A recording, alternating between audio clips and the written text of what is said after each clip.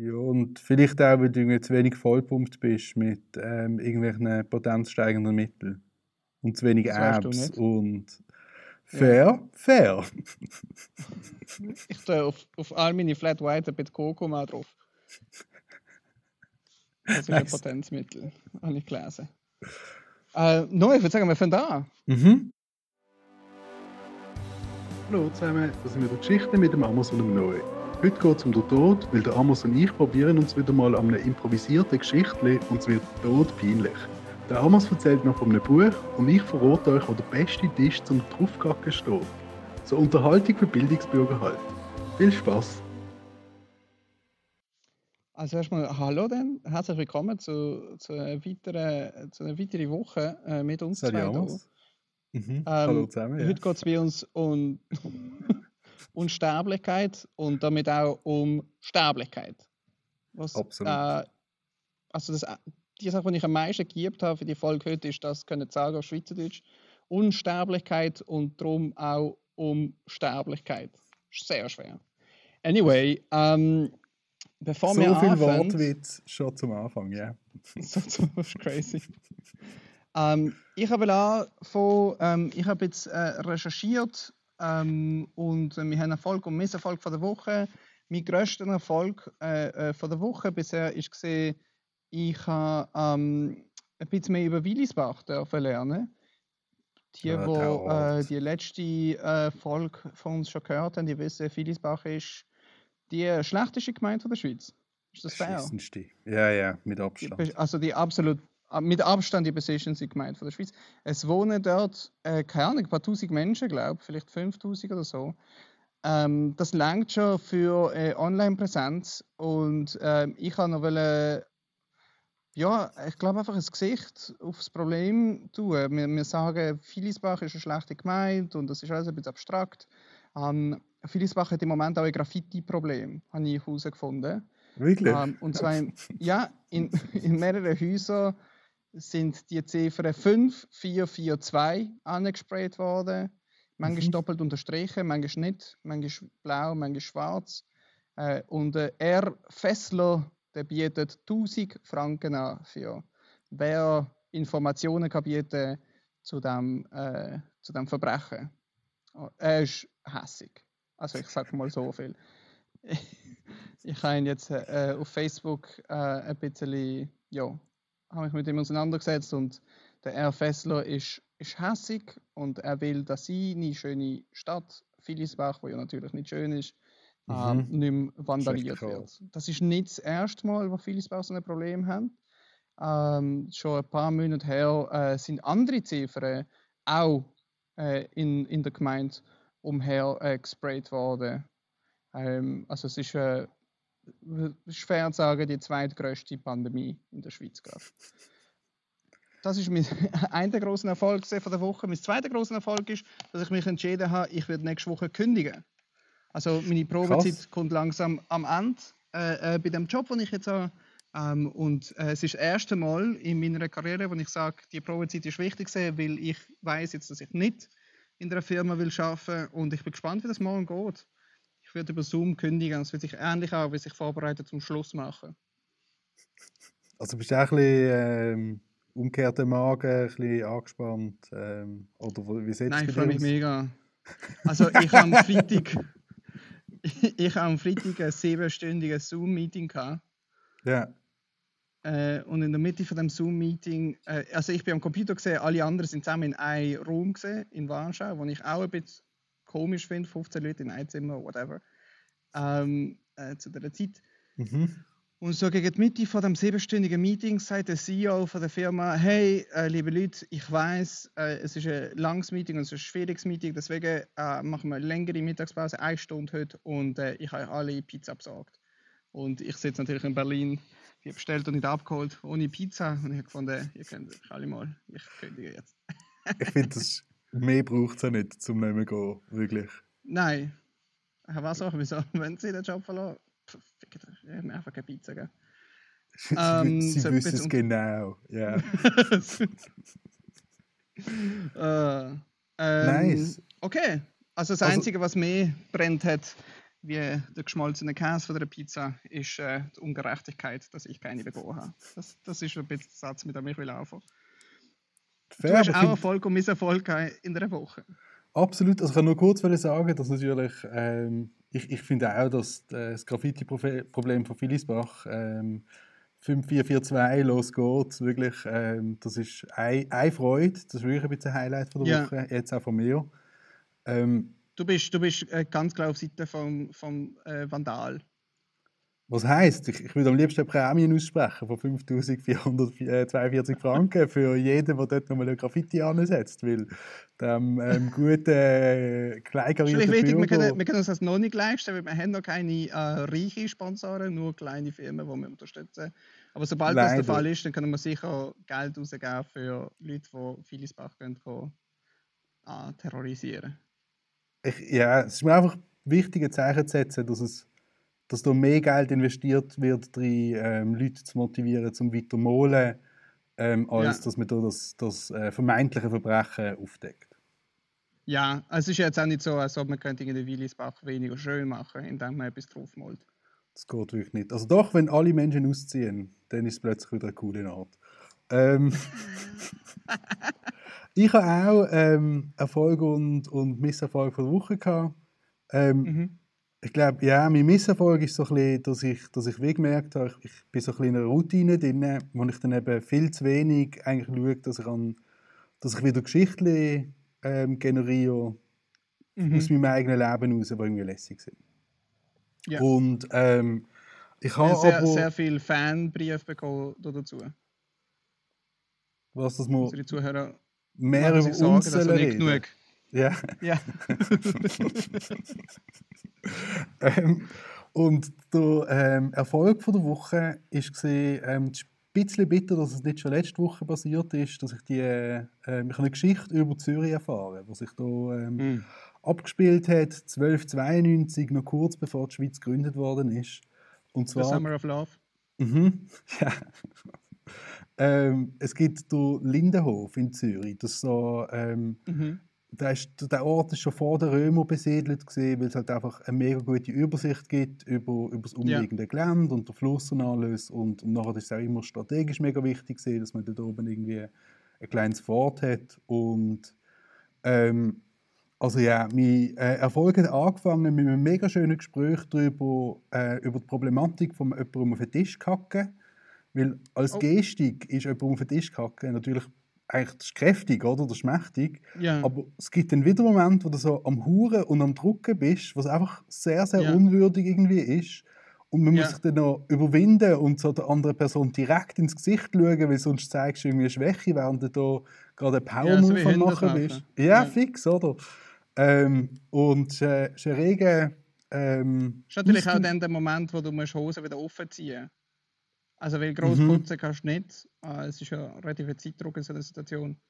Und dann musst du einfach heim mit geschissenen Hosen, das ist auch nicht geil. Ich glaube, die Lösung, die ich dann in dem Gespräch gehört habe, die ich eigentlich recht clever finde, ist Röckli tragen.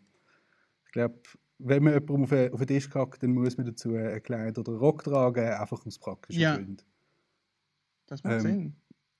Kannst du schlecht in den Hockey mit Jeans, um schön beilegen. Ja, und so, ich habe das Gefühl, so Anzugshosen, die, wenn sie so unten sind, dann fläden sie vielleicht so aus, dass man dann noch irgendwie reinkackt. Dann wird es schwierig, oder? Also ich weiss, es ist nur ein Intro für die Geschichte vom Lindenhof, aber ich will einfach nur noch sagen, bei diesem Thema wie bei allem anderen im Leben ist es gut vorbereitet sein und ich glaube, am besten nimmst du einfach dein Kacke schon mit in einen Plastikbeutel und klatschst auf den Tisch und dann gehst du wieder weg. Ich habe mir auch überlegt, ob man vielleicht sich eine Binde holen muss und dann so preloaded kommen kann. Und dann kannst du einfach die Binden rausnehmen, auf den Tisch klatschen. Aber ich glaube, da great minds think alike. Wie auch immer, also wir kommen noch mal kurz zurück auf das äußerst spannende, stuhlige Thema. Ich habe dann erfahren, dass eben 1292 die Zürcher sind losgezogen gegen Winterthur in Krieg. Und haben richtig auf die Nase gekriegt. Also haben eine herbe Niederlage sich eingefahren. Und die Männer sind dann teilweise halt tot und die anderen irgendwie schwer verletzt, zurück in Zürich. Und die Habsburger haben das gehört und haben gedacht, los geht's, das ist unsere Gelegenheit, wir holen uns jetzt gratis Zürich, oder? Alle Männer sind weg. Ja. Sehr gut. Und irgendein General von der Habsburger steht schon vor den Toren von Zürich und dann findet so die Hedwig von irgendetwas hat so Frauen und Mädchen und alle zusammen versammelt, oder? Hat ihnen Harnisch und Schild und Schwert und alles Mögliche gegeben, also die Hellebarden und Speer. Und hat sie die Mauern besetzen, hat sie durch die Stadt marschieren mit grossem Gejohle und dann eben auf dem Lindenplatz haben sich all die Frauen versammelt und haben so da, als wären sie ein Heer und so ein bisschen Marschübungen und Fanfaren Nice. und Rumbrüllen. Und schon von außerhalb der Stadt haben wir das Gebrüll gehört von diesen Frauen und gesehen, wie sie da ihre Hellebarden schwingen. Und es hat ausgesehen, als wäre da ein mega gut vorbereitetes Heer, würde sich da gerade ready machen auf einen Kampf. Und dann sind die grossen Habsburger haben den Schwanz eingezogen und sind abgezogen. Und so haben die Frauen, wie es gehört, die Frauen haben 1292 haben sie Zürich gerettet vor den Habsburger und 1912 haben sie dann Brunnen gekriegt. Dort auf dem Lindenhof steht... 1912 erst? Ja, es geht immer lang. Wir haben das letzte Mal schon gehabt. Es geht in der Schweiz immer super lang, wirklich. Bis da Leute geehrt werden, die es verdient haben. Also es ist dank Ihnen, dass du heute in Zürich auch Österreicherisch redest, gell? Absolut, wirklich, ja. Wir wären jetzt Teil vom Tirol. Und ja, dort auf dem Lindenhofplatz steht auch eines der ältesten Fundamente von Zürich. Weil dort eben, wie schon gesagt, Römer und alle haben dort schon drauf gebaut. Und heute ist das Haus direkt vor dem Brunnen, wo die Hedwig geehrt wird, oder? Ist ein von den ganz wenigen Vereinen in der Schweiz, wo keine Frauen zulässt und Frauen allgemein verboten sind. Es sind natürlich die Freimaurer, die sich dort Logen aufgebaut haben. Nein! Auf dem alten Gemüse. Und das bringt uns jetzt zurück zum Thema jemandem auf den Tisch kacken. Ich glaube, damit wissen wir jetzt auch alle, wem es sich lohnen würde. Ja, einfach mal rein und auf den Tisch kacken. Das ist natürlich aus juristischen Gründen... Corona-konform. Also, das muss man von mir aus nicht testen machen. vorher, Masken haben. Nein, ich hätte es mehr aus juristischen Gründen gesagt, dass das natürlich keine Aufforderung ist. Wink, wink, nudge, nudge. Aber also ja, weder das Vandalismus in Villisbach noch der freie Maurer auf den Tisch kacken. Wir sprechen uns natürlich nicht dafür aus. Ja. Wir sind gegen Gewalt und Pupsi-Pups. Und alles Mögliche. Aber wenn Leute das machen, dann machen sie das halt, gell? Können wir auch nicht dafür. Das ist halt unsere riesige und mächtige Community, die da ausser Rand und Band geraten ist. Da, ja.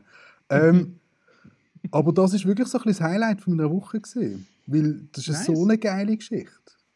Mega nice. Nur ganz kurz, ich muss ein bisschen lüften. Ich habe Angst, dass mein Laptop ein bisschen überhitzt. Das kann man vielleicht rausschneiden. Moment. Ja, wir sind zurück, wir haben eine kleine Pause gemacht. Nice Geschichte zu der Freien Mauer und der Lindenhof und die Geschichte von Zürich. Und wir sehen hier auch, alles stinkt und ist blöd und ein bisschen bitter.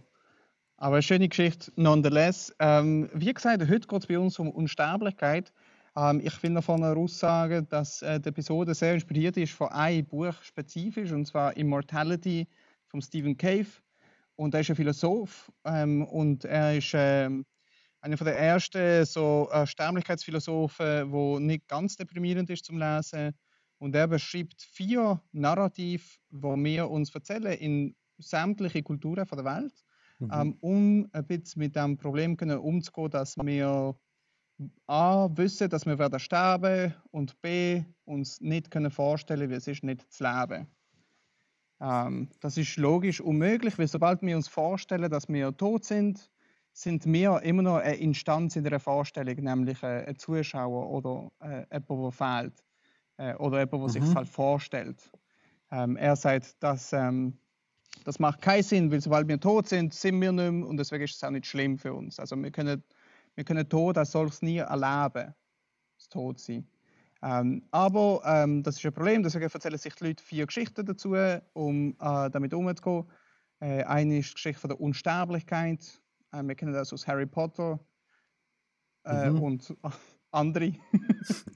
Das andere ist eine Geschichte von der Seele, dass wir halt als quasi Geister weiterleben oder Seele. Also wir kennen das aus gewissen christlichen Traditionen oder aber auch aus Kaspar. Also, das Erste ist, dass man das eigene Leben unendlich weit erweitert, oder? Und verlängert. Genau, mit Alchemisten zum Beispiel. Ja, okay. Das Zweite ist, dass man halt als Seele weiterlebt oder als Engel oder was auch immer. Das Dritte ist, dass man wieder aufersteht. Also, dass selbst wenn man stirbt, hat man die Chance, wieder aufzustehen. Das ist natürlich Jesus oder andere Zombies. Und das Letzte ist Legacy. Also, dass man weiterleben kann, entweder durch seine Kinder oder durch seine Taten. Dass in einer gewissen Art und Weise zum Beispiel Alexander der Große nicht tot ist, weil wir immer noch über ihn reden. Das sind die 4 Geschichten, die man sich erzählt, um Unsterblichkeit. Und wir werden ein paar von diesen Versionen ein bisschen erkündigen zusammen und uns überlegen. Wir werden anfangen mit der Geschichte von dir. Wenn wir jetzt schon sagen, welche von diesen 4 Typus, welche von diesen 4 Geschichten deine Geschichte ist? Ja, können wir machen. Also ich habe eine Geschichte zu Legacy mitgebracht, weil das für mich auch irgendwie so das einfachst Zugängliche von diesen 4 Aspekten ist. Ja, ich würde sagen, wir leiten gerade hin zu deiner Geschichte. Und es ist Storytime. Nice. Herzlich willkommen zu meiner ersten Story hier über das Erbe, das man hinterlässt. Und ich glaube, das Erbe hat sehr viel mit Geschichtsschreibung zu tun, mit dem Aufbewahren von Geschichten und Informationen. Und das bedeutet auch ein Stück weit, dass die Legacy braucht ein Medium. Und je weniger das Medium an einzelne Menschen und Personen gebunden ist, desto besser ist es eigentlich. Oder? Weil desto eher kann es überleben, unabhängig davon, eben, wie viele Menschen sonst noch ableben. Und das erste Mal, als ich so Kontakt mit diesen Gedanken hatte, ist, als ich so um die 10 herum bin ich so als Kind, also dass meine Mutter 2 Kinder hat, ist in einem Artikel in der Zeitung gestanden. Und ich habe so den Artikel gelesen über meine Mutter und also dann gesehen, dass ich ja eigentlich wie drin stand, weil ich bin ja eins von den 2 Kindern. Frontpage News gesehen in Basel damals, oder? Nein, aber meine Mutter hat kandidiert für das Strafgericht.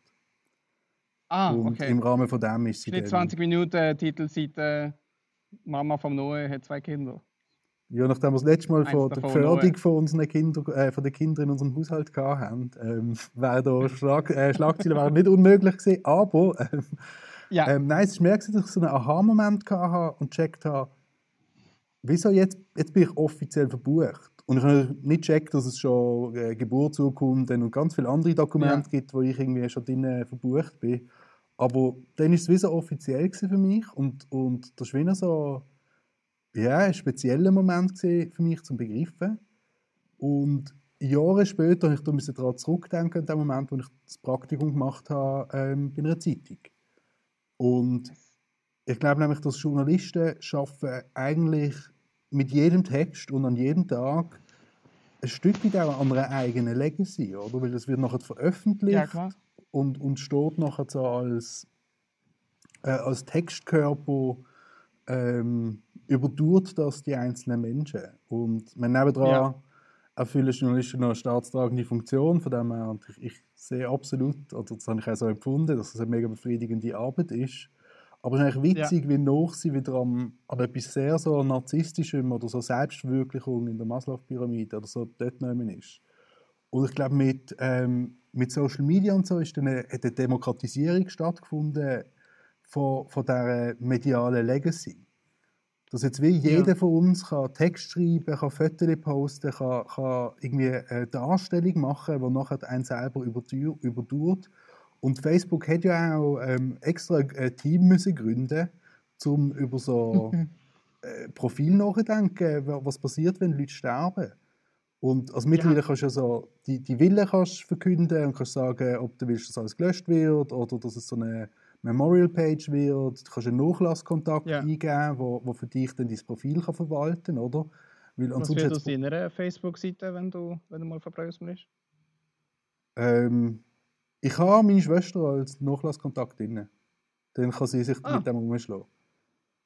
Weil ich glaube schon, ich habe ich habe das erlebt in meinem Umfeld, wie fucking Ja. mühsam, also es ist so 2012 umeinander gesehen, wie mühsam das war, zum Facebook irgendwie mitteilen, dass jetzt jemand gestorben ist und dass es nicht cool ist, dass das Profil weiter besteht. Also und dann in anderen Ländern Ja, ist das klar. Problem noch viel schlimmer.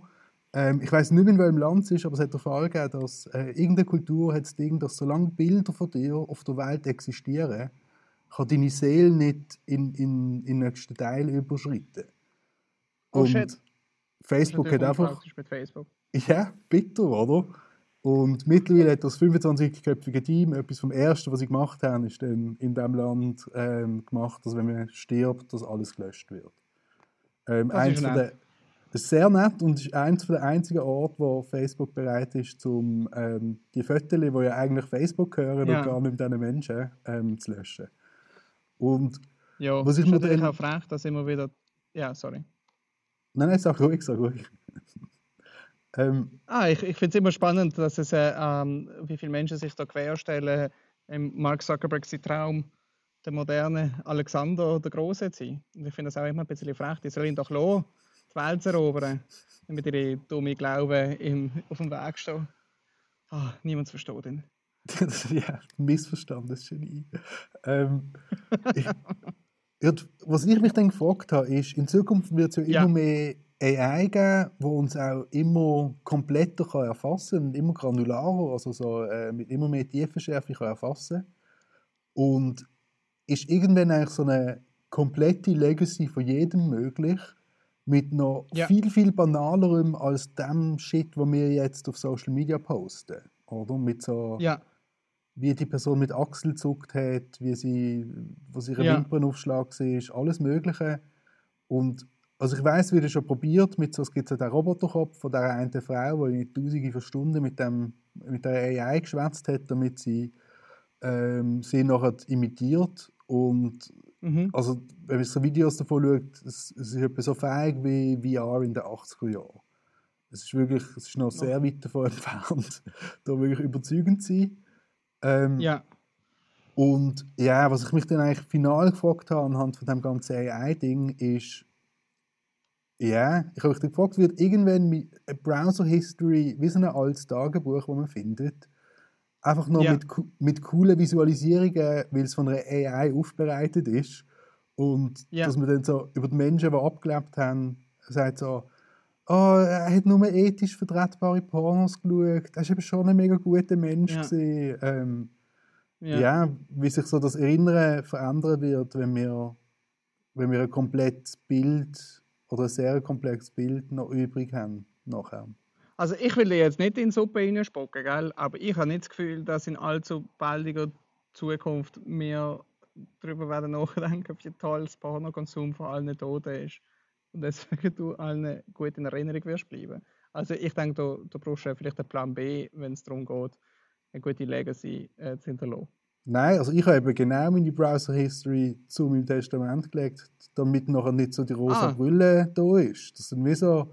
Und du hast nur Videos gelegt wie Attractive on the inside, admirable, powerful woman distributes free meals to the impoverished population of the South auf Pornhub geschaut. Ja, also das, was ich mir dazu überlegt habe, ist, also nein, mega fest nein. Und ich finde schon, dass es wichtig ist, ein bisschen beim Konsum von Pornografie auch darauf zu schauen, dass es ethische Produkte sind, genauso wie jedem Konsum. Aber mir geht es mehr darum, dass wenn dann Leute so wissen wollen, wie ich wirklich gesehen bin und sich erinnern wollen, dass sie so einen Blick reinwerfen und so, nein, ist schon cool, ich gehe zurück zu meinem Leben. Das ist, glaube ich, okay. Ja, das ist mega spannend. Ich weiß nicht noch, hast du dich mal auseinandergesetzt mit Transhumanisten? Schon ein bisschen, ja. Das geht ja auch ein bisschen in der Richtung, dass man sagt, ja, irgendwann kannst du ja einfach dein ganze Hirn downloaden und irgendwo reinstellen, wo unsterblich ist. Und dann musst du nicht sterben, sondern du existierst weiter in einer nicht-menschlichen Instanz. Nicht ganz unähnlich wie die Köpfe in Futurama. Also ich weiß nicht, ob du dich erinnerst, aber in Futurama sind ja alle alte Präsidenten, die Köpfe sind in irgendwelchen Pickle Sind Jars, preserviert, ja. leben weiter, genau. Und Transhumanisten, ja, jetzt nicht genau so, aber hoffen, glauben, arbeiten da dazu. Das ist auch ein Thema, das aufgegriffen wird in einem Buch, eben Immortality. Und er macht einen sehr spannenden Case dafür, dass du als solches sehr zusammenhängt mit dem Körper. Und die Essenz von dir nicht unsterblich ist, wenn deine Gedankengüter weiterleben. Und dass es sehr, sehr unwahrscheinlich ist, dass es tatsächlich mal funktionieren wird. Aber Das, ja.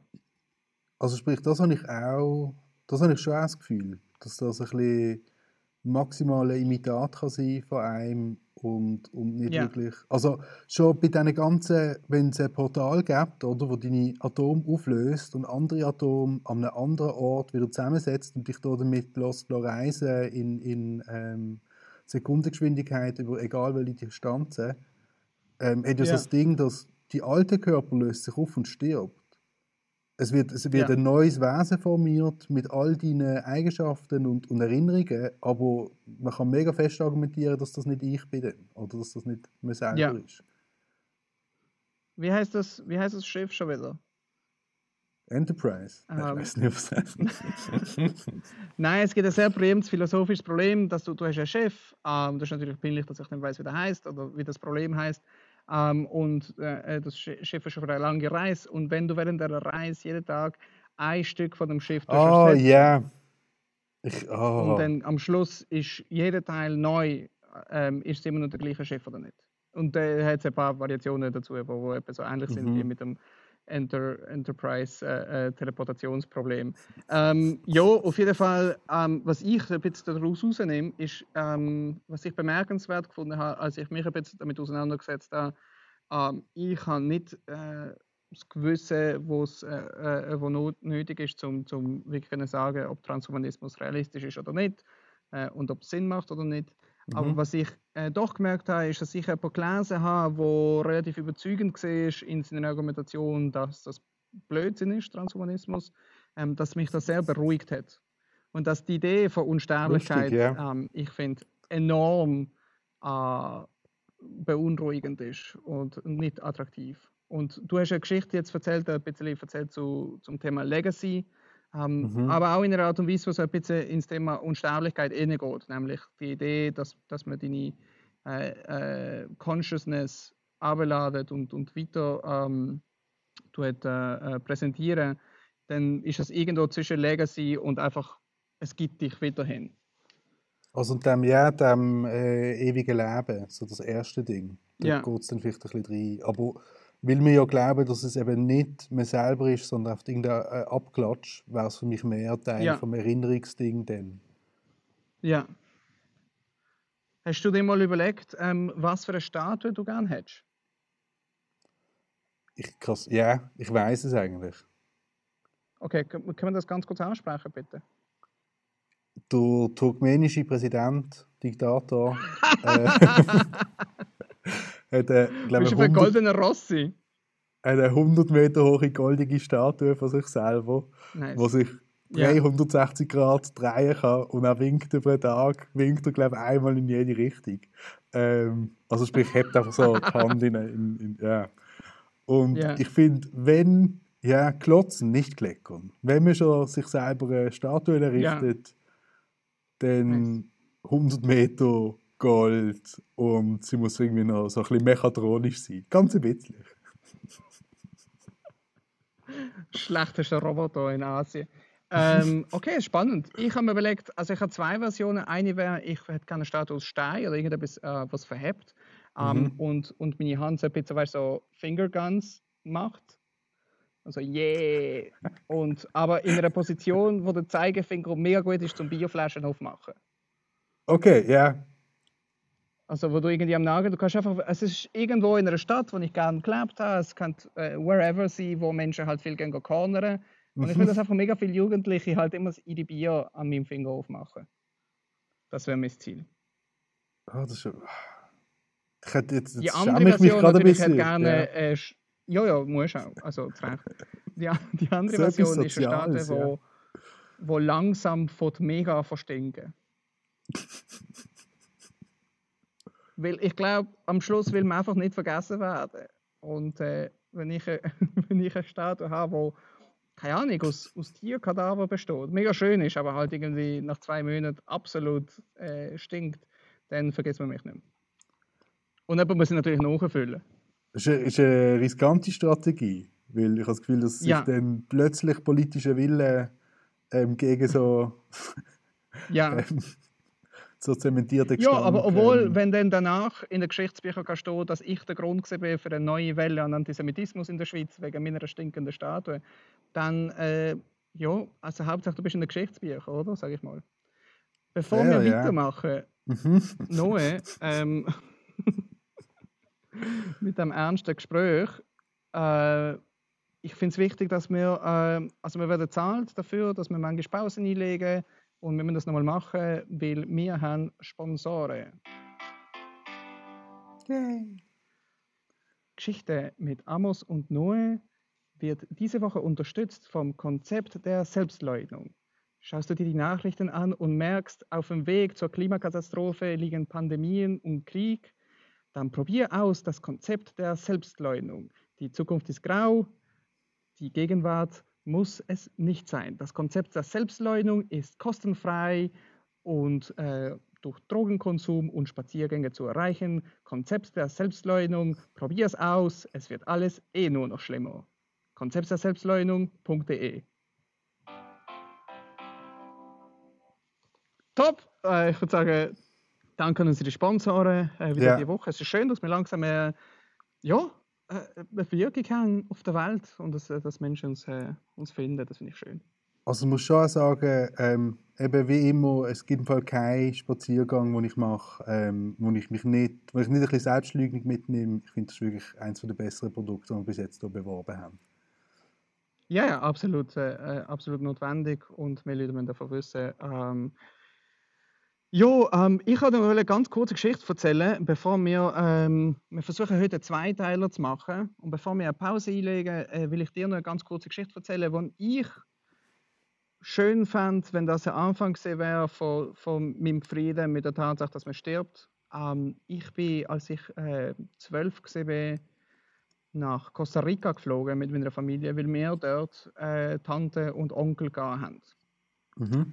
Das war im Jahr 2004 oder 2005 gesehen, glaube ich.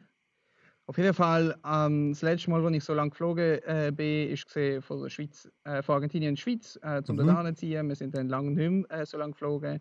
Ich war immer noch relativ jung gewesen, und das ist ein rechter Trip von der Schweiz nach San Juan oder San Jose, was auch immer, nach Costa Rica.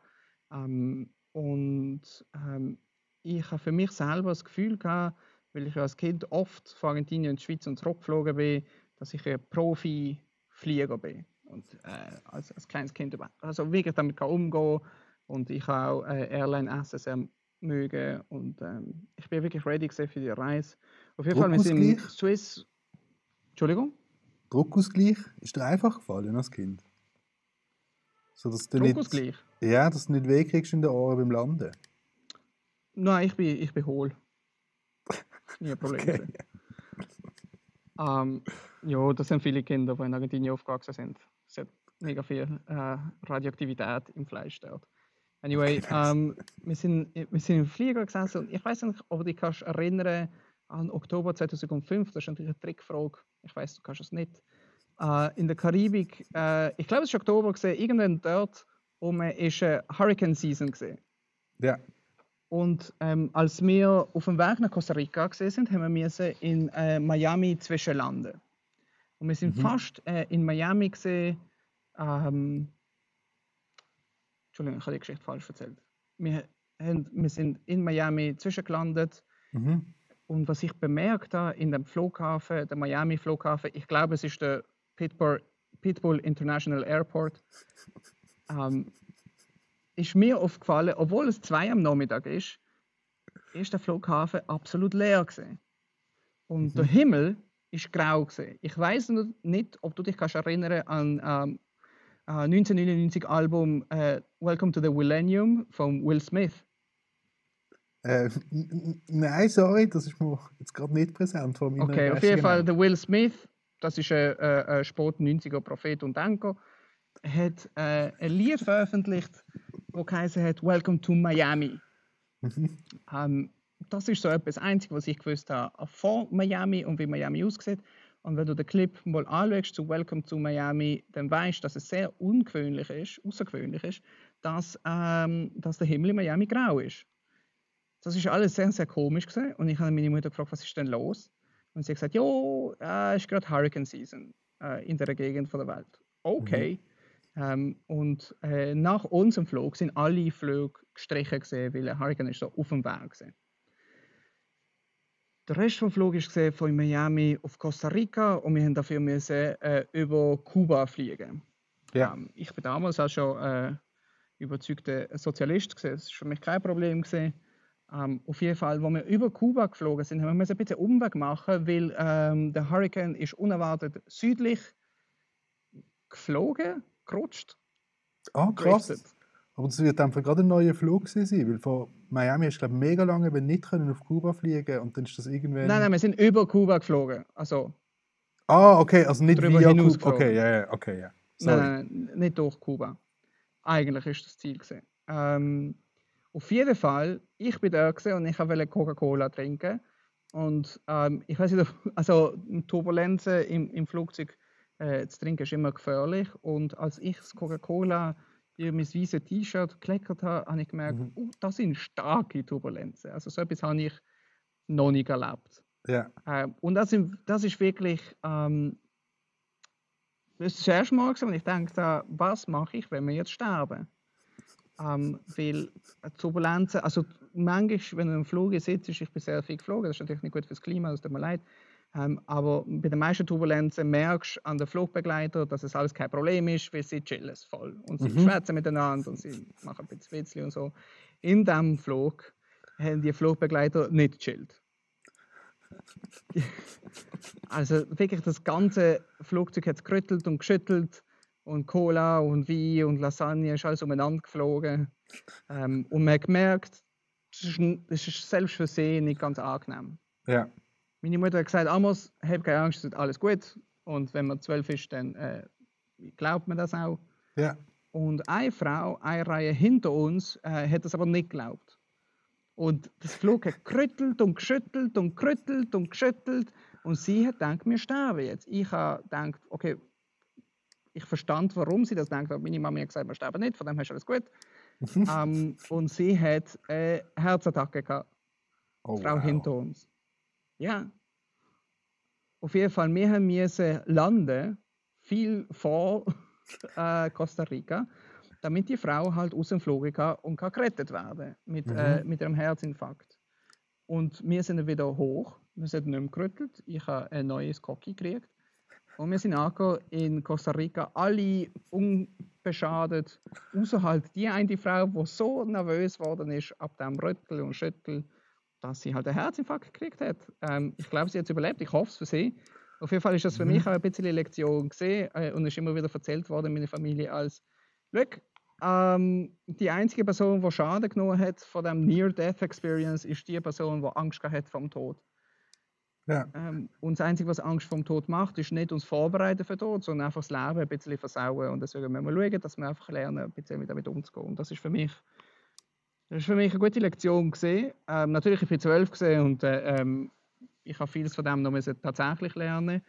Aber ich sehe das gerne als so der erste Moment, wo ich das Gefühl habe, okay, weißt du was, man stirbt und das ist halt so. Und das Einzige, was man machen kann, ist sich darauf zu konzentrieren, dass man vorm Sterben halt auch noch ein bisschen lebt. Mega schön.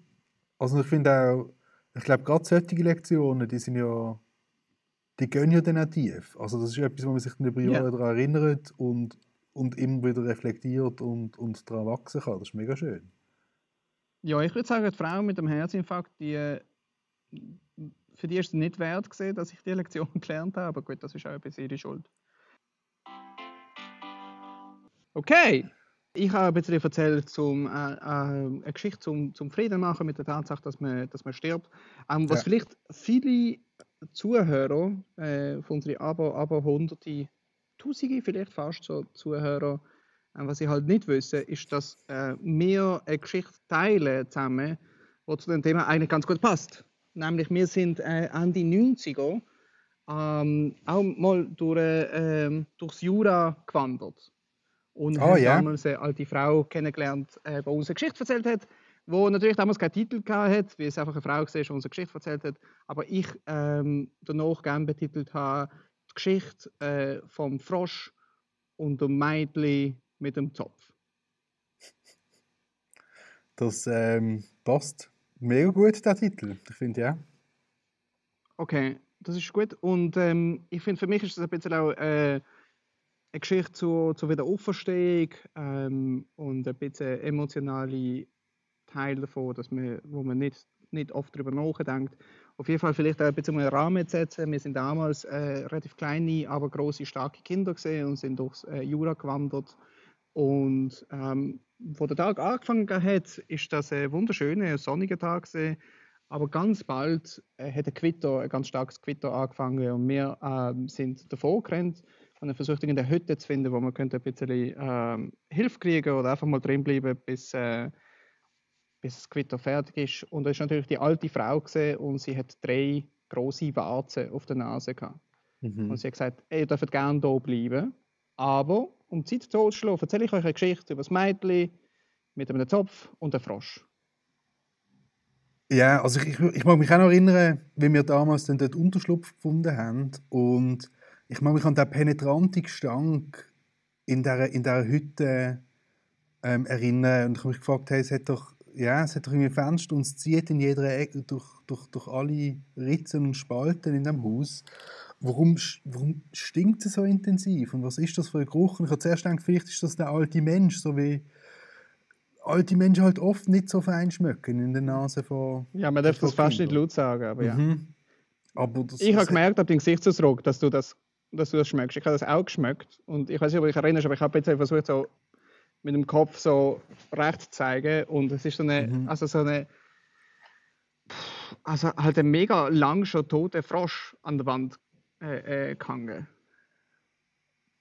Und die Geschichte, die uns die Frau ja erzählt hat, ist ja genau auch um den Frosch gegangen. Und zwar war sie das Bäckermädchen, also die Tochter vom Bäcker.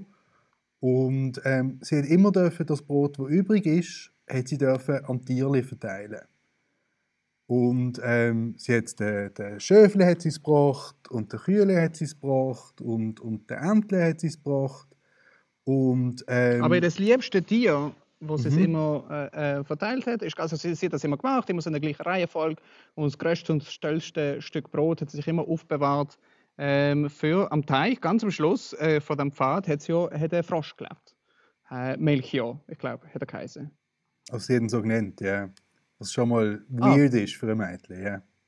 Wirklich? Oh, ich habe gedacht, das ist ein bisschen sein offizieller Name gesehen, aber gut. Aber das macht natürlich mehr Sinn, wenn du das sagst. Ja. Weirdes Mädchen auf jeden Fall. Sie hat das beste Stück Brot behalten für, wir nennen jetzt einfach Melchior, wir respektieren das.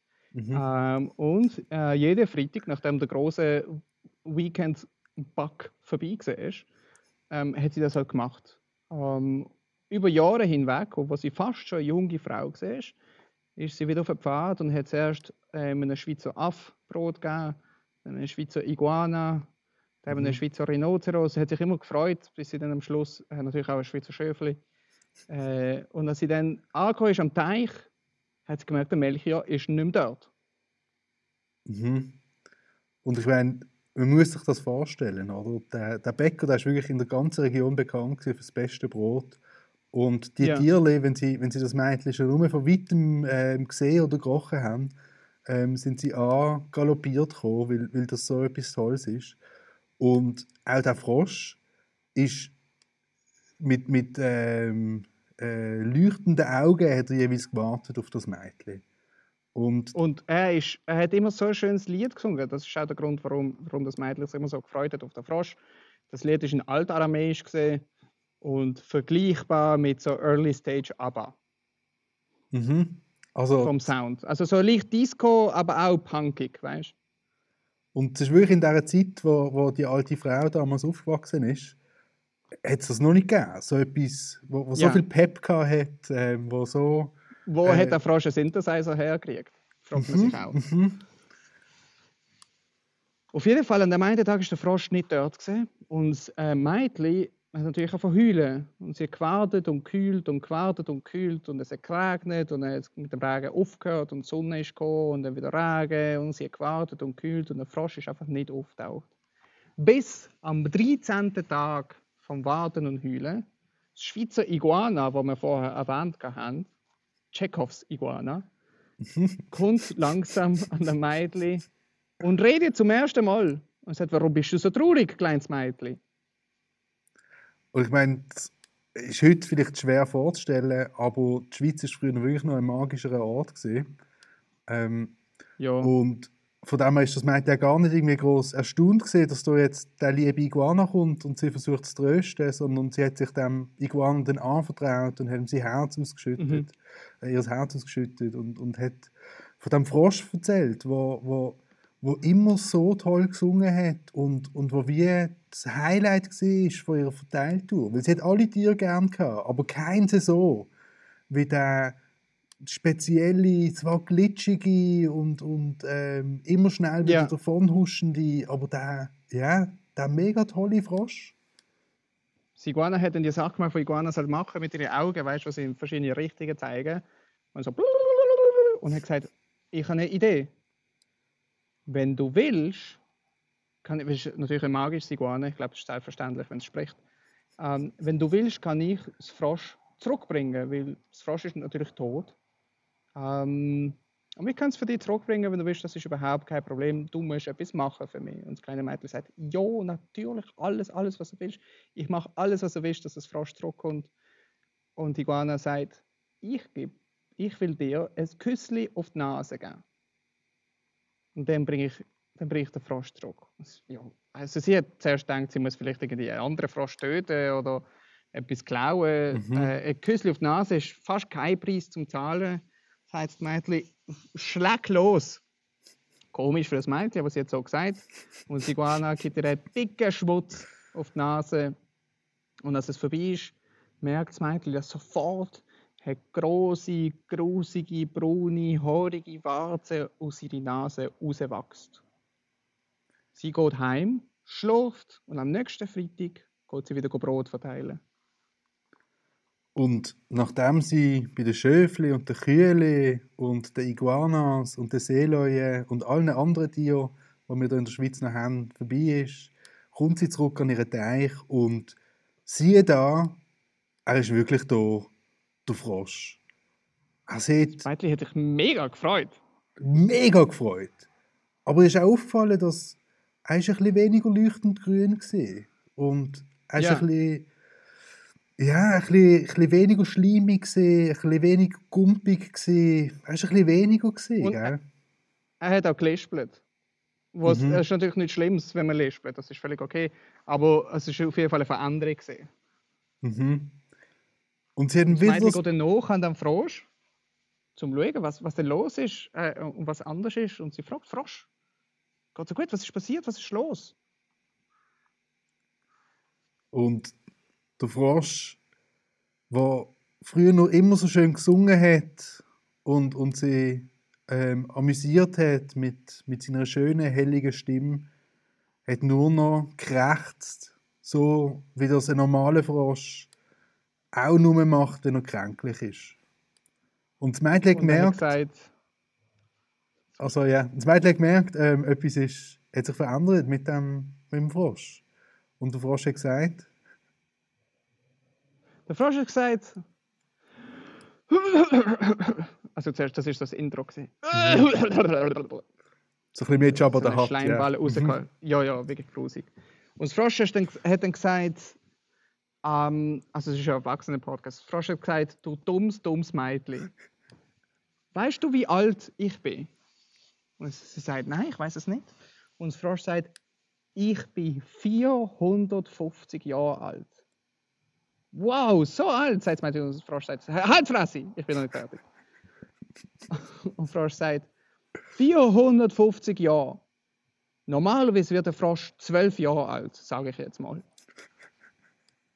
Und in diesen 12 Jahren sieht der Frosch alles, was ein Frosch gibt, zu sehen. Ein Frosch erlebt Liebe, Familie, Tod, Essen, Trinken, Schlafen, Glück und Unglück, Angst und Hoffnung.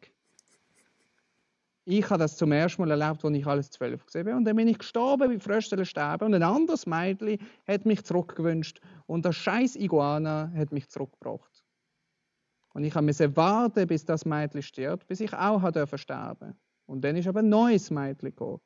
Und so weiter und so fort werde ich nicht sterben, weil all die Mädchen die ganze Zeit mich wieder auferstehen lassen mit dem scheiß Iguana. Und das Mädchen ist brüllend davongerannt und durchs Dorf gelaufen. Und dann ist ihr aufgefallen, dass sie bei weitem nicht die Einzige ist mit einer fetten, hässlichen Warze auf der Nase, sondern dass ganz viele andere Mädchen und Buben und Frauen und Männer und greise Menschen haben ganz viele dicke, hässliche Warzen im Gesicht. Sie hat vor allem gemerkt, dass ihr Vater, der berühmte Bäcker, auch so eine Warze hat. Sie ist dann zu ihm und hat gefunden, Papi, hast du auch mit dem Iguana gesprochen, dass der Frosch zurückkommt vom Leben? Und gesagt, ja, damals, als ich ein junges, wunderschönes Bibel war.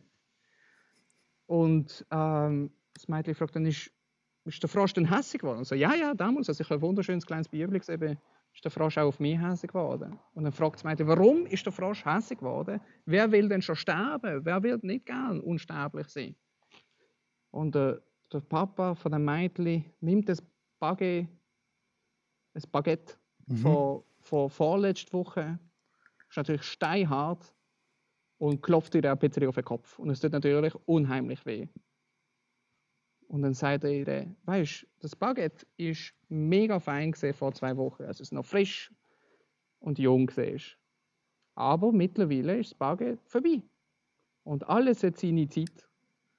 Die Tage sind nummeriert, an diesen Sachen sollen existieren und schön sein und können das Leben genießen. Und dann irgendwann ist es für alle vorbei. Für das Baguette ist es eine Woche, für einen Frosch sind es 12 Jahre und für dich wird es ganz genau 57 Jahre sein, aber dazu reden wir später. Und deswegen ist der Frosch hässlich gewesen.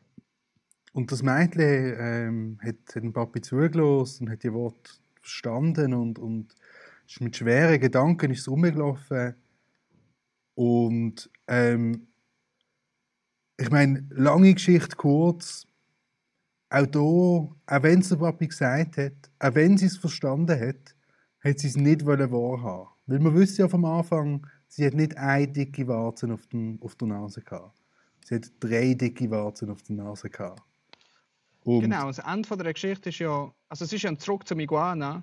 Und am Anfang hat sie gedacht, okay, whatever.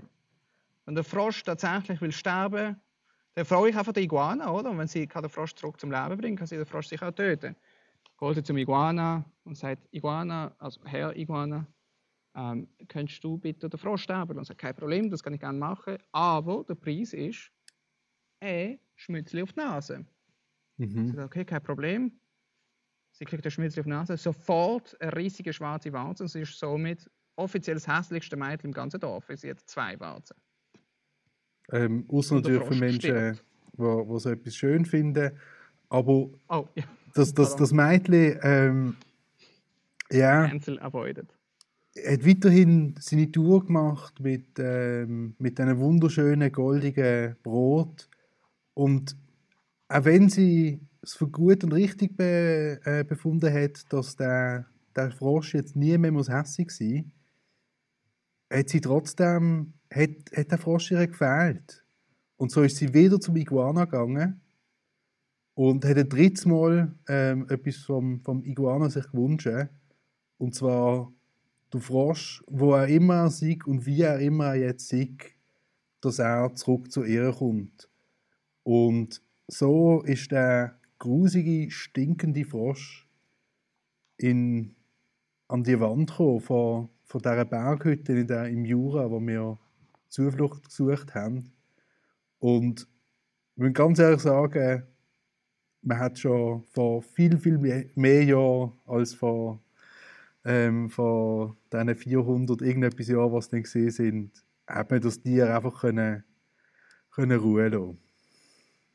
Ja, und was man vielleicht auch noch muss sagen ist, also das Mädchen hat ja wollen, also sie hat gewusst, der Frosch will gern nicht mehr leben und wird gern sterben, aber sie braucht das Frosch immer noch bei sich. Sie hat natürlich im Iguana gefragt, ob das okay ist, irgendwie das zu bewältigen, dass der Frosch bei ihr sein kann, aber nicht mehr hässig und nicht mehr traurig über das unendliche Leben.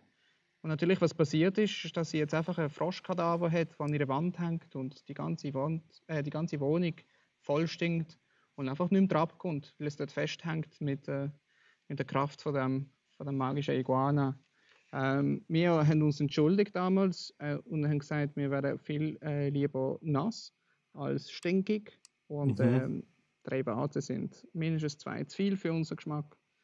Und haben uns verabschiedet, sind davon gelaufen und haben uns entschieden, falls einer von uns mal soll sterben oder wenn das dann passiert, dass wir nie bei dem Iguana fragen, dass wir zurückgebracht werden.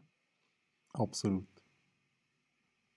Ja, also wir haben viele Geschichten immer, wo wir halt separat voneinander erlebt haben.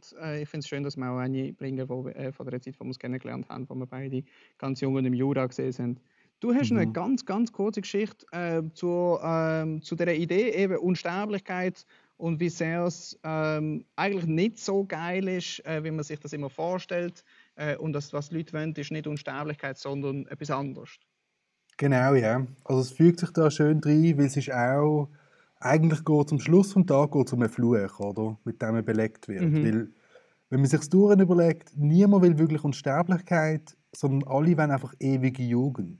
Und das sind 2 fundamental verschiedene Sachen und auch wieder die griechische Mythologie hilft einem, das ein bisschen genauer zu verstehen. Wieder in einer mega fucked up Geschichte. Und zwar geht es heute um Eos und Titanos. Eos ist die Morgenröte. Nice. Alle haben Eos wollen, der Ares hat Eos wollen, Zeus, also Gott vom Krieg, der Zeus, alle haben sie wollen. Aber sie hat sich verliebt in einen ganz normalen Mensch. Und sie hat sich nicht ein bisschen verliebt, sondern sie hat mega verknallt. Ja, nein, sie hat wirklich, wirklich so eine tiefe Liebe gesehen, wie sie nur Götter aufbringen können. Es ist mit Herz und Hirn und jeder Faser von ihrem Sein.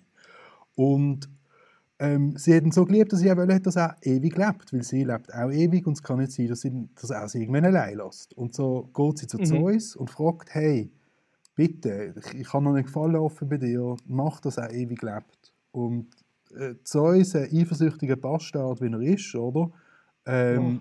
Und man grundsätzlich, das lernt man auch in der griechischen Mythologie, nicht nur immer sterben alle, sondern wenn Götter dir ein Geschenk machen, dann renn, nimm das nie an. Und so hat Zeus ihren Wunsch erfüllt. Der Titanos kriegt ewiges Leben, aber er kriegt nicht ewige Jugend, das heisst, er altert. Und so hat sie zuschauen, wie ihre Liebe von ihrem Leben langsam zum Greis geworden ist und auch dann nicht aufgehört hat, altern. Es ist mir unmöglich gewesen, zu sterben und er ist immer kleiner geworden und immer mehr zerfallen, bis so am Schluss in einer Zündholzschachtel hat er Platz gehabt. Und sie hat sich gekümmert um ihn, eigentlich den Rest von der Zeit dann, ne? Und es ist eine riesige Tragödie geworden, wo auch halt eben ewiges Leben mit deiner Liebe zusammen, super toll, aber das allein macht es nicht, sondern das allein ist ein Rezept für so viel Unglück und ist ein Fluch, der so viel Trauer hervorbringt. Ja. Ich finde es auch immer ein bisschen schön, solche Geschichten immer wieder zu erzählen, weil wir haben Angst, ich glaube, vor dem Moment, wo wir sterben. Und deswegen, wenn wir einfach nie sterben, aber wenn man sich das auch ein bisschen überlegt, dass man immer älter wird, dass es auch nichts ist, wo irgendjemand will. Ich denke, es gibt immer wieder in der Mythologie auch schöne Geschichten dazu, dass selbst wenn wir ewig jung bleiben, dass es irgendwann einfach stinkt, zu leben. Der Philosoph, den ich am Anfang erwähnt habe, Stephen Cave, der hat das irgendwie noch schön beschrieben. Ich will das auch nicht genau zitieren, weil ich das nicht Stephanie rausgesucht habe. Myers hat das in Twilight schön beschrieben. Wie Und zwar? unzufrieden die ganzen Vampire immer sind. Sie haben mega viel Geld, sie leben ewig, sie sind immer jung, Ja. aber super, ja, am Ängste und Depri. Genau, und der Stephen Cave sagt das auch irgendwie mega schön. Ich glaube, die Leute können sich einfach nicht vorstellen, wie lang unendlich ist das. Du kannst sicher genug lustige Sachen finden, dass es toll ist, 200 Jahre zu leben, vielleicht sogar 1000 Jahre. Aber dann musst du einfach nochmal 1000 Jahre leben und dann vielleicht 1 Million Jahre und dann hast du immer noch nicht 1% von der Zeit erreicht, die unendlich ist. Ich glaube, wir haben viele Geschichten gefunden in der Mythologie, wir beide, weil die Mythologie sich mit den Facts of Life auseinandersetzt und einer der grossen von den Facts ist natürlich Sterblichkeit. Mega fest, ich will meine vielleicht gar nicht erzählen, sondern ein bisschen anders weiterreden darüber. Bevor wir das machen, also wir schlagen richtig die Ohren gerade und wir haben einen weiteren Sponsor für die halbe Episode. Also deswegen, bevor wir weiterreden, würde ich kurz sagen, wir machen eine kurze Pause. Schlachtabfall direkt. Deine Quelle für Gamenfreude. Wird auch du aktiv gegen Lebensmittelverschwendung und hol dir jetzt ein Schlachtabfall-Abo auf schlachtabfall-direkt.ch. Egal ob Knorpel, Haut oder Fett, Schlachtabfall direkt hat deine Delikatesse parat. Egal ob im Bottich, im Eimer oder verpackungsfrei, Schlachtabfall direkt liefert dir deine Schlachtabfall direkt vor die Haustüre. Das erste und einzige Schlachtabfall-Abonnentangebot im Äther. Registriert euch jetzt auf schlachtabfall-direkt.ch. Holt euch Schlachtabfall direkt und bequem zu euch heim. Wer hier nicht zugreift, ist pro Lebensmittelverschwendung. Schlachtabfall direkt. Ja, vielen lieben Dank. Was vielleicht noch wichtig ist zu sagen, Schlachtabfall-direkt.ch. Schlachtabfall direkt ohne Bindestrich ist eine Pornografie-Seite, die unterstützen wir nicht. Ja, sehr wichtig. Schlachtabfall-bindestrich.ch. Aber auf jeden Fall, merci vielmals. Ja, wie vorher schon erwähnt, habe ich einfach noch ein bisschen weiter darüber reden. Ich finde es spannend, dass wir beide gerade zu den Mythologien gegriffen haben, wo wir uns Geschichten überlegt haben zur Sterblichkeit. Ich habe noch eine vorbereitet zu Gilgamesch. Das erzählen wir vielleicht das nächste Mal oder ein anderes Mal, wenn es passt, weil wir sind relativ lang schon mit dabei. Ich wollte mit ein paar Sätzen enden oder ein bisschen ein abschließendes Wort sprechen von dem Buch über Unsterblichkeit. Weil ich habe selten ein Buch gelesen, wo ich mich danach so viel besser gefühlt habe. Und ich habe nämlich das Buch gelesen, so gegen Anfang von der Pandemie, wo wir alle, ich glaube, neue Gedanken zur Sterblichkeit gehabt haben. Und ich das erste Mal, ich glaube, habe verstanden habe, wie schön es ist zu akzeptieren, dass wir sterben werden. Er stellt es so dar, dass wir einfach Charaktere in einem Buch sind und genauso wie die Charaktere im Buch nicht wissen oder keine Angst davor haben, dass sie bald zur letzten Seite kommen, dass wir auch uns einfach freuen können, dass wir in einem Buch sind und existieren. Und dadurch, dass wir als Definition lebendige Wesen sind, können wir gar nicht tot sein. Weil das, was uns als solches definiert, ist die Tatsache, dass wir leben. Das heißt, wenn wir nicht mehr leben, sind wir nicht tot, wir sind dann einfach nicht mehr. Und es wird nie etwas sein, was wir erleben können. Wir können es nie erleben, tot sein, deswegen kann es nie schlecht sein, es kann nie wehtun, es kann nie traurig sein, es kann nie unangenehm sein. Man ist dann einfach nicht mehr. Und das finde ich einen mega schönen Gedanke, der mir sehr viel Kraft gibt, ganz oft. Der andere, den ich sehr schön finde, ist ein Zitat von irgendjemandem, wo in einem Buch auch zitiert wird. Vielleicht finde ich das nachher und wir erwähnen das nachher.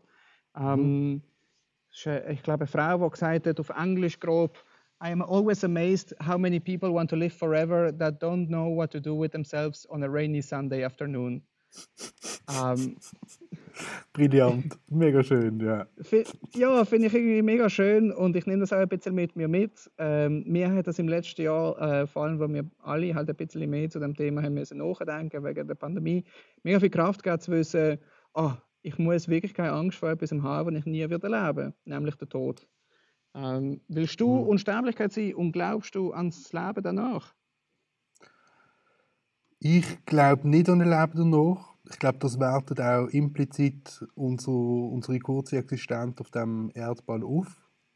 Und ich finde es auch voll okay so, weil ja, all die Visionen von ewigem Leben sind eben genau so ein bisschen angestrebt und es geht dann nur darum, dass man weiter existiert. Aber also zum Beispiel im religiösen Ding gibt es ein mega grosses Risiko, dass ich an einem ungeilen Ort dann ewig lebe. Da ist mir Ja. viel wohler, dass ich einfach, dass ich einfach weg bin. Und ich habe Also ich auch... meine, auch im religiösen Kontext gibt es das Risiko, dass du mega lang an einem geilen Ort lebst, aber halt auch viel zu lang.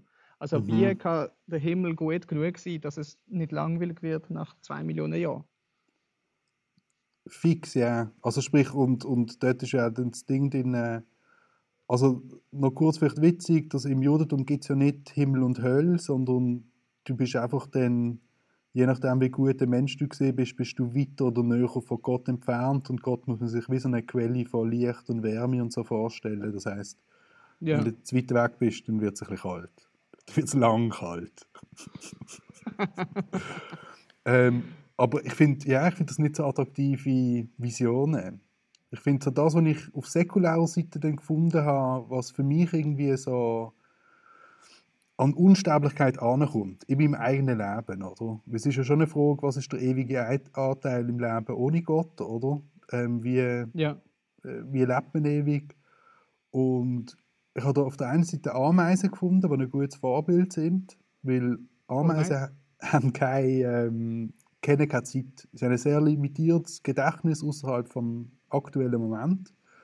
Und das bedeutet eigentlich auch für die Ameisen, ist sie unsterblich, weil es gibt die Möglichkeit, also es gibt Geburt und Tod, so die beiden Anfang und Ja. Ende von diesem Buch gibt es gar nicht, oder? Du bist einfach irgendwo drin. Und ich habe mich dann gefragt, gibt es so kleine, perfekte Momente in meinem Leben, wo wie Zeit entweder mir stillsteht oder wo sie nicht gibt, für mich im Empfinden. Und Ja. ich finde, das ist so beim Skifahren, wenn du so Nice. voll drin bist, einfach so das Flow-Ding, oder? Ich glaube Ja. auch, so Intimität, sowohl während dem Akt wie auch nachher, wenn man zusammenliegt, gibt es einen Moment, wo wie einfach die Zeit so still steht und alles ist perfekt. Ja. Und das hat für mich etwas mega so, ja, so Ewiges irgendwie, ich weiß auch nicht. Weil halt, Also beide Sachen, die du beschreibst, sind Sachen, die vorkommen in vielen Literatur als Mindfulness Moments. Nämlich Momente, wo du so mit der Gegenwart beschäftigt bist, dass du vergisst nachzudenken, dass die Gegenwart irgendwann vorbei ist. Eins ist im State of Flow und das ist ganz klar auch erwähnt in vielen Büchern als eine Art der Unsterblichkeit oder eine Art mit geil, dem Wissen wirklich, der okay. Unsterblichkeit umzugehen. Und Intimität, ich denke auch, also solange, wenn du Momente teilst, wo du sehr präsent in der Gegenwart mit jemand anderem bist, dann bist du eher in der geteilten Gegenwart, als dass du halt in deinem eigenen Kopf verloren gehst, wenn das Sinn macht. Genau, und das ist noch schön. Ja, sorry. Die meisten Sachen sind wirklich so Flow-Sachen. Also ich habe einen Rausch nicht drin. Gute Unterhaltung in jedem Sinn, also sowohl Gespräche wie Lachen, also unterhalten sein, wie auch irgendwie so tolle Medien sind auch, da bin ich einfach voll absorbiert. Und ich habe noch einen Moment, den ich ein bisschen speziell finde, ich weiß nicht, ob du das auch kennst, vor dem Aufstehen. Es gibt einen Moment, wo das Bewusstsein zurück in den Körper hineinkehrt und wo die ersten Gedanken sich im Hirn formulieren, wo ich so nicht mehr zur Schlafzelle würde. Wo aber noch nicht ganz klar ist, so in welchem von allen Zimmern, in denen ich je geschlafen habe, bin ich jetzt drin. In welchem bin ich? Ja, in welchem Bett bin ich, wer bin ich, wo bin ich. Und das ist so eine Bruchsekunde, wo das irgendwie geht, bis man sich verortet hat wieder. Aber das habe ich auch das Gefühl, das hat so, der Moment selber ist auch ewig. Es ist so, es gibt nichts. Ich finde das schön, dass man das auch ein bisschen behandelt, wie wir alle wollen eigentlich nicht sterben, wenn wir ehrlich sind, ganz oft. Und jeden Tag erleben wir eine ganz kleine Wiedergeburt und das können wir auch schätzen wissen. Was ich auch entnommen habe von dem, was du gesagt hast, ist, dass der Podcast eigentlich eine Quelle der Unsterblichkeit ist oder mindestens eine Quelle vom vom gegenwärtig sein. Also wenn man das Podcast hört, dann hat man nicht nur ganz tolle Werbung und Sachen, die man kaufen kann, sondern auch man lernt mit der Tatsache von der Sterblichkeit umzugehen. Das ist kein kleines Versprechen an unsere Zuhörer, aber ich denke, wir können das halten. Außer, falls jemand von Philisbach zuhört. Das stimmt. Also ja, ich meine, die Menschen wollen wir eh nicht, dass sie zuhören, aber ich glaube, nachdem wir eben schon erfolgreich Antisemitismus bekämpft haben und Heldentum neu definiert haben, wird das ein Klacks für uns. Ja, das ist alles. Und ich finde es auch krass, dass wir all die Sachen so etwa in einer Stunde, 2 alle lösen. Ich finde es bemerkenswert, dass es vor uns noch niemand gemacht hat. Aber gut. Ich habe noch 2 kleine schöne Gedanken, die ich mir so in Vorbereitung für die Episoden überlegt habe. Und was um das der ewige Aspekt vom Leben gehen. Und wo mir irgendwie mega viel Lebensbejahendes geben. Und das eine ist etwas, was der Neil deGrasse Tyson, unser Populärastronom, da erzählt hat. Und zwar, das ist, wir bestehen ja alle aus Atomen. Und das sind die gleichen Atome, die beim Urknall schon entstanden sind. Wir sind aus dem gleichen Material wie der Anfang der Zeit. Und es wird das gleiche Material sein wie bis ins Ende. Das heisst, unsere Atome lösen sich aus unserem Körper wieder auf, gehen über in andere Sachen, verteilen sich wieder im Universum. Und dass wir halt auch eben gemacht sind aus dem gleichen Material wie alles um uns herum. Und das finde ich einen mega schönen, so lebensbejahenden Gedanken, wo kein Gott braucht und wo nicht dann noch drauf, es braucht keine Legacy, sondern das ist an und für sich mega schön. Und das andere ist, dass wir ja als Menschen knüpfen wir zusammen an dem riesen Seil von der Geschichte von der Menschheit. Und jeder macht so ein ganz kleines Fädeli. Trägt man dazu bei. Und das finde ich auch ein mega schönes Bild, dass wir halt so zusammen an dem Teppich irgendwie knüpfen. Zwangsweise, weil egal was du machst, dein Leben gehört zur Menschheitsgeschichte, oder? Und dass das etwas mega Erhabenes hat, weil das verbindet uns auch mit dem ersten Menschen, was es je gegeben hat, und es wird uns verbinden mit dem letzten und verbindet uns mit allen anderen zusammen, weil jeder hat die gleiche Rolle. Ja, Noe, wir haben ein bisschen darüber geredet, dass wir nicht glauben, dass wir unsterblich sein könnten. Und dass, wenn wir das könnten, dass es auch nicht so geil wäre, weil wir werden zum Zündhölzli. Wir glauben auch nicht, dass es eine Seele gibt oder dass wir nach dem Leben irgendwo in den Himmel oder Hölle kommen und dass es auch wahrscheinlich langweilig und blödsinnig ist. Wir haben gelernt von irgendwelchen Fröschen und all die Frauen in der Schweiz, dass es wieder Auferstehung ähnlich nicht ein guter Wunsch ist. Und ich glaube, die 2 letzten Sachen, die du erzählt hast, haben damit zu tun, dass wir doch halt Teil von einer Legacy sind, von einem Seil oder von der gleichen Atom. Also wir sind Teil von der Menschheit, ob wir das wollen oder nicht. Und deswegen ist egal, wie sehr wir das Leben gut oder schlecht leben, nach welchem Maßstab auch immer, das können wir nie verlieren. Teil von dem Ganzen sein. Und das macht es schon wert, überhaupt können zu leben. Ich finde das alles sehr schön. Ich gehe aus dem Sonntag mit mehr lebensbejahenden Emotionen, als ich in den Sonntag hineingeworfen worden bin. Besonders in der Zeit, die wir beide teilen. Hast du eine Idee, wofür was wir nächste Woche so aus dem... Also weil das ist ja recht so finalizing Episode. Wir reden sehr viel über Tod. Zu was soll das führen? Worüber sollen wir reden nächste Woche? Ganz ehrlich, ich glaube, ich fände es schön, wenn wir uns wieder mal etwas wirklich Leichtem und Absurdem zuwenden. Ich glaube, mit Absurdität sind wir schon relativ nah an unserem Thema von dieser Woche, oder? Weil der Tod hat ja auch etwas Absurdes und das nicht mehr da sein, wie es ja so unverständlich ist. Was hältst du vom abstrakten Thema Absurdität oder absurde Moment? Also ich würde sagen, ich weiß nicht, aber ein Vorschlag von mir wäre, ich weiß nicht, wie sehr das passt zur Absurdität, aber the Supernatural. Vielleicht kann nächste Woche das Thema sein Geist und supernatürliche Sachen. Das finde ich gut. Also, weil, ja, das ist so das Bizarre, das Übernatürliche, das Absurde, Ja. dass wir das ein bisschen vermischen. Top. Nice. Vage und kompliziert, so haben wir es gern. Und ich würde Ich find- sagen, ich wünsche eine schöne Woche, bis wir irgendwie am nächsten Freitag wieder Panik schieben, dass wir noch keine Geschichte haben zu dem Thema. Das finde ich perfekt. Respektive das, was ich wirklich noch spannend fände, wäre so ein bisschen Magical Thinking.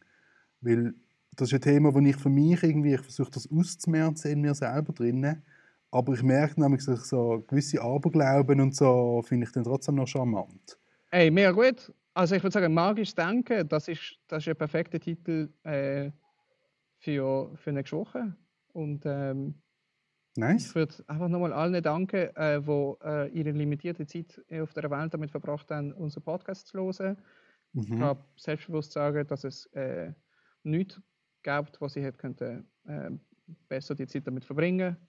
Und ich habe mich gefreut, es hat mir Spaß gemacht. Ich bin mega am Schwitzen unter dem Düwe. So ist es mir immer deswegen gut. freue ich mich auch ein bisschen, mich zu lüften und dich nächste Woche wieder zu sehen.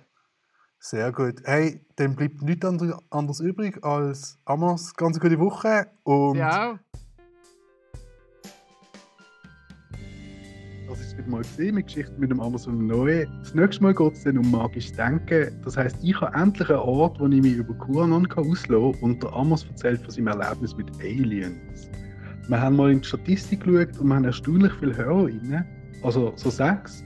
Merci vielmals, mega cool, dass ihr uns am zuhört. Ich hoffe, dass ihr nächste Woche auch wieder dabei seid. Bis dann, ganz gute Woche.